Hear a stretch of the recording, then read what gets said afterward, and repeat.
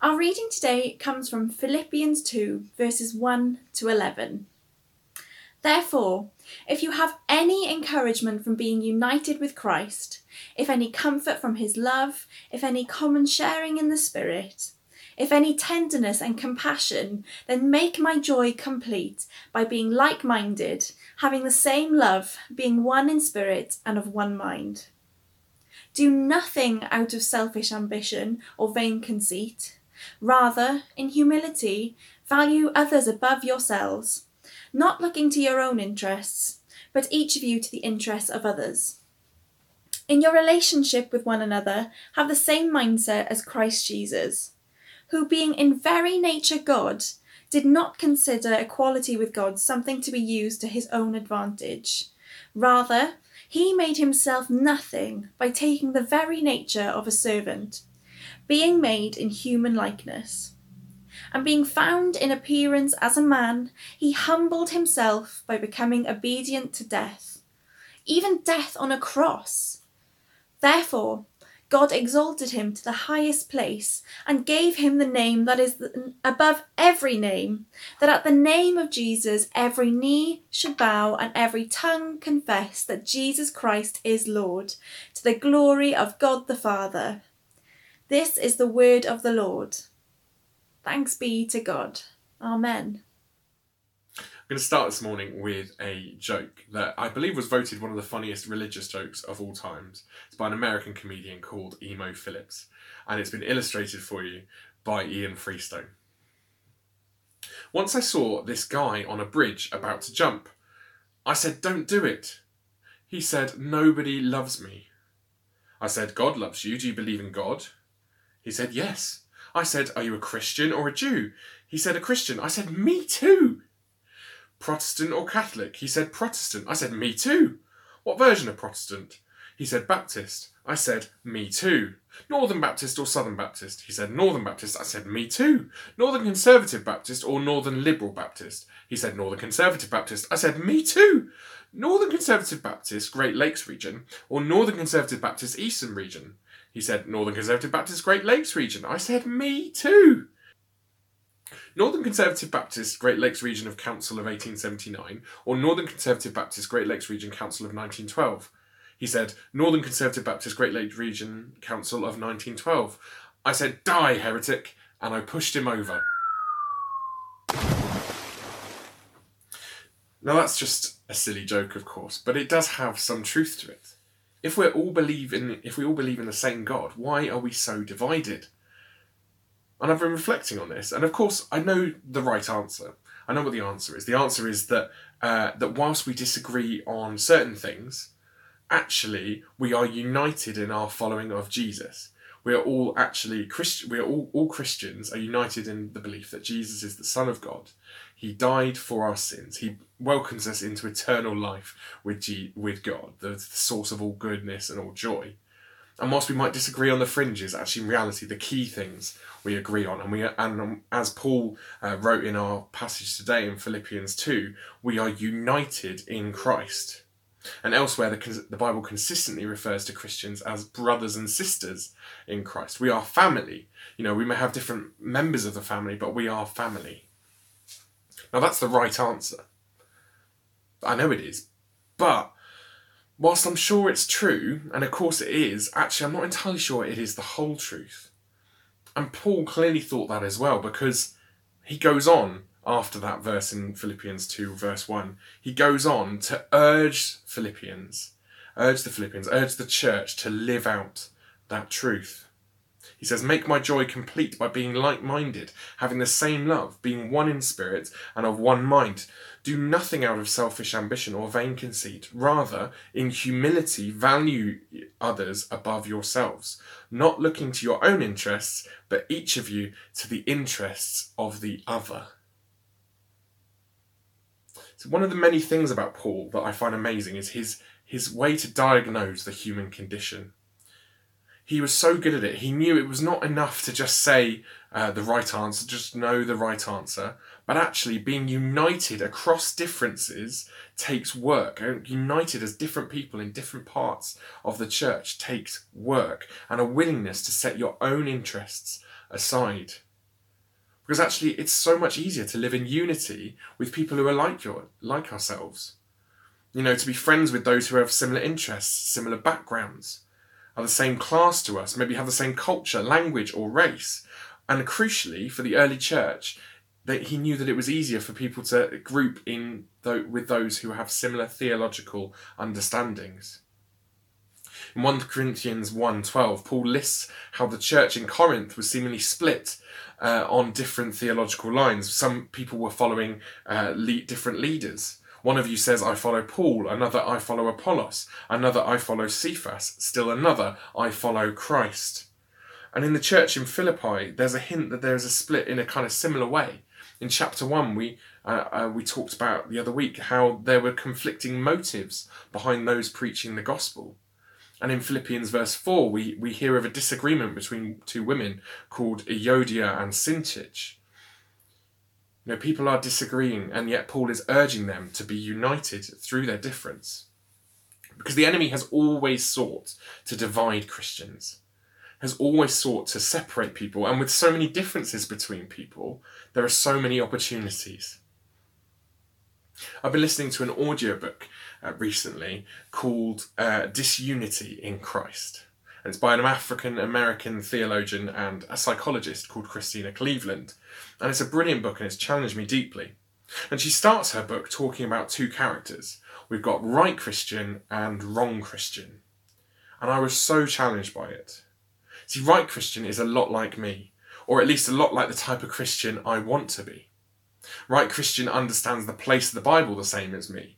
They go to my kind of church. They vote the same way as me. They evangelize to people in the same way that I hope to, but they're much better at it. They speak the same language. They maybe have the same songs that they enjoy in church, and so on. Whereas wrong Christian epitomizes everything that is wrong with the church.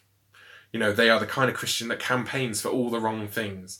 They vote the wrong way. They view the Bible completely wrongly. And there is no way I'm going to go to their church. Now picture right Christian and wrong Christian in your minds. Of course, it will be different for each of us. But the reality is there's probably some similarities in Christchurch. In a church like Christchurch, we probably have some things in common, hence why we're in the same church. Or at least we might have more similarities with those of us who we're closest to at church. Because in a church of more than 20 or 30 people, or perhaps even less, it is impossible to be as close to or as united with everyone. So it's human nature. Of course, it's human nature to divide into little groups, maybe with people who are most similar to ourselves. People who fit our culture, be it a culture of age, of class, of race, of nationality, politics, type of job, or similar stage of life, family status, relationship status. So why do I talk about this? Why did Paul encourage the whole church in Philippi to not just sit in their little bubbles, but be truly united? Why is it so important for us as Christians today to get out of our little micro bubbles, micro cultures, humble ourselves, and engage with the wider body of Christ? Well, this is my key point this morning. That discipleship is cross-cultural. Discipleship is cross-cultural. Now, what do I mean by discipleship? Discipleship is us following Jesus, following the teachings and the way and the life of Jesus in our everyday life. And so discipleship is cross-cultural because Jesus is cross-cultural. Jesus lived a cross-cultural life. As we read the Gospels, we see him again and again going across and between cultures. He engages with women, something that wouldn't happen that often back then. He engages with social classes, being the friend of those who are fishermen, the poor, and also friend of rich young rulers. He engages with Pharisees and Sadducees, who, in all intents and purposes, were different denominations. He went across political lines. One of his closest followers is called Simon the Zealot. He's defined by being a zealot, which is a political group seeking to overthrow the Roman state. But then one of his other disciples, one of his other followers, was Matthew, a tax collector who was collecting taxes for the Roman state. He went as cross-cultural in terms of race and culture and nationality as well, as he engaged with both Jews and Gentiles, and he went out of his way to promote the cause of Samaritans and to welcome them in to the kingdom of God. But above all of this, our passage in Philippians 2 shows that these journeys across culture were small fry for Jesus. It said that Jesus, who being in very nature God, did not consider equality with God something to be used to his own advantage. Rather, he made himself nothing by taking the very nature of a servant, being made in human likeness. Jesus Christ, one person of the Trinity, who verse 9 and 10 describes as having the name above all names, that at the name of Jesus every knee shall bow and every tongue confess that he is Lord. That Jesus humbled himself and was made in human form. He became a baby, he became a human being, and he put our needs before himself. He put us before others as he lived his life and as he died on that cross for our sins. So we as a church are called to live for the other, to go across cultures within our church and beyond, because we are disciples of the cross-cultural Christ. Now, to finish today, I want to come back to the title of our series on Philippians. We're calling it Learning to Live the Life in the New Normal.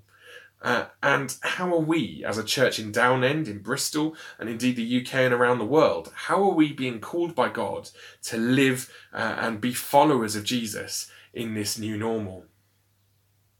Well, I think we can see God at work in and beyond his church. You know, maybe like me and over 3 million others, you may have seen the YouTube video of the UK Blessing, a song that's being sung over the nation. 65 different churches from all kinds of denominations joining together to bless our nation, to unite truly as Christians across different cultures within the church to bless the world. And actually this is happening across the world. You know, it started with the churches in Pittsburgh uniting, but actually now you can find videos of similar versions of this song or something similar in general from churches in South Africa, Zimbabwe, Hawaii, Australia, France, Ghana, Nigeria, South Korea, Wales, Canada, Nepal, Malaysia, Lebanon, Singapore, Zambia, Mauritius, India, and even Ireland, where of course different denominations is a big thing. I could actually go on, there's more. The church is going cross-cultural and cross-denominational, and Christians are engaging together as a whole body of Christ. Elsewhere, of course, the Black Lives Matter movement has, of course, highlighted the need for cross-cultural and in this case, cross-racial engagement. And the church in this country, as you may have seen in the news this week, is certainly not exempt from the sin of racism. Speaking as a white middle-class man, I hear the call of God to humble ourselves, be prepared to hear some uncomfortable truths, give up power and status where necessary, and truly unite with our brothers and sisters of other races. It might be difficult, of course it will be, but Jesus calls us to pick up our crosses and follow him. Discipleship is costly, but in the view of eternity, it is so worth it. What might this mean to start with? Well, for individuals, it means educating ourselves. You know, you might like me reading. You might like reading kind of Christian books, you know, kind of supplementing your kind of hearing, not just in sermons, not just in your own reading the Bible, reading from Christian authors. But the vast majority of Christian authors and Christian books that I get recommended are by white, middle-class, male church leaders.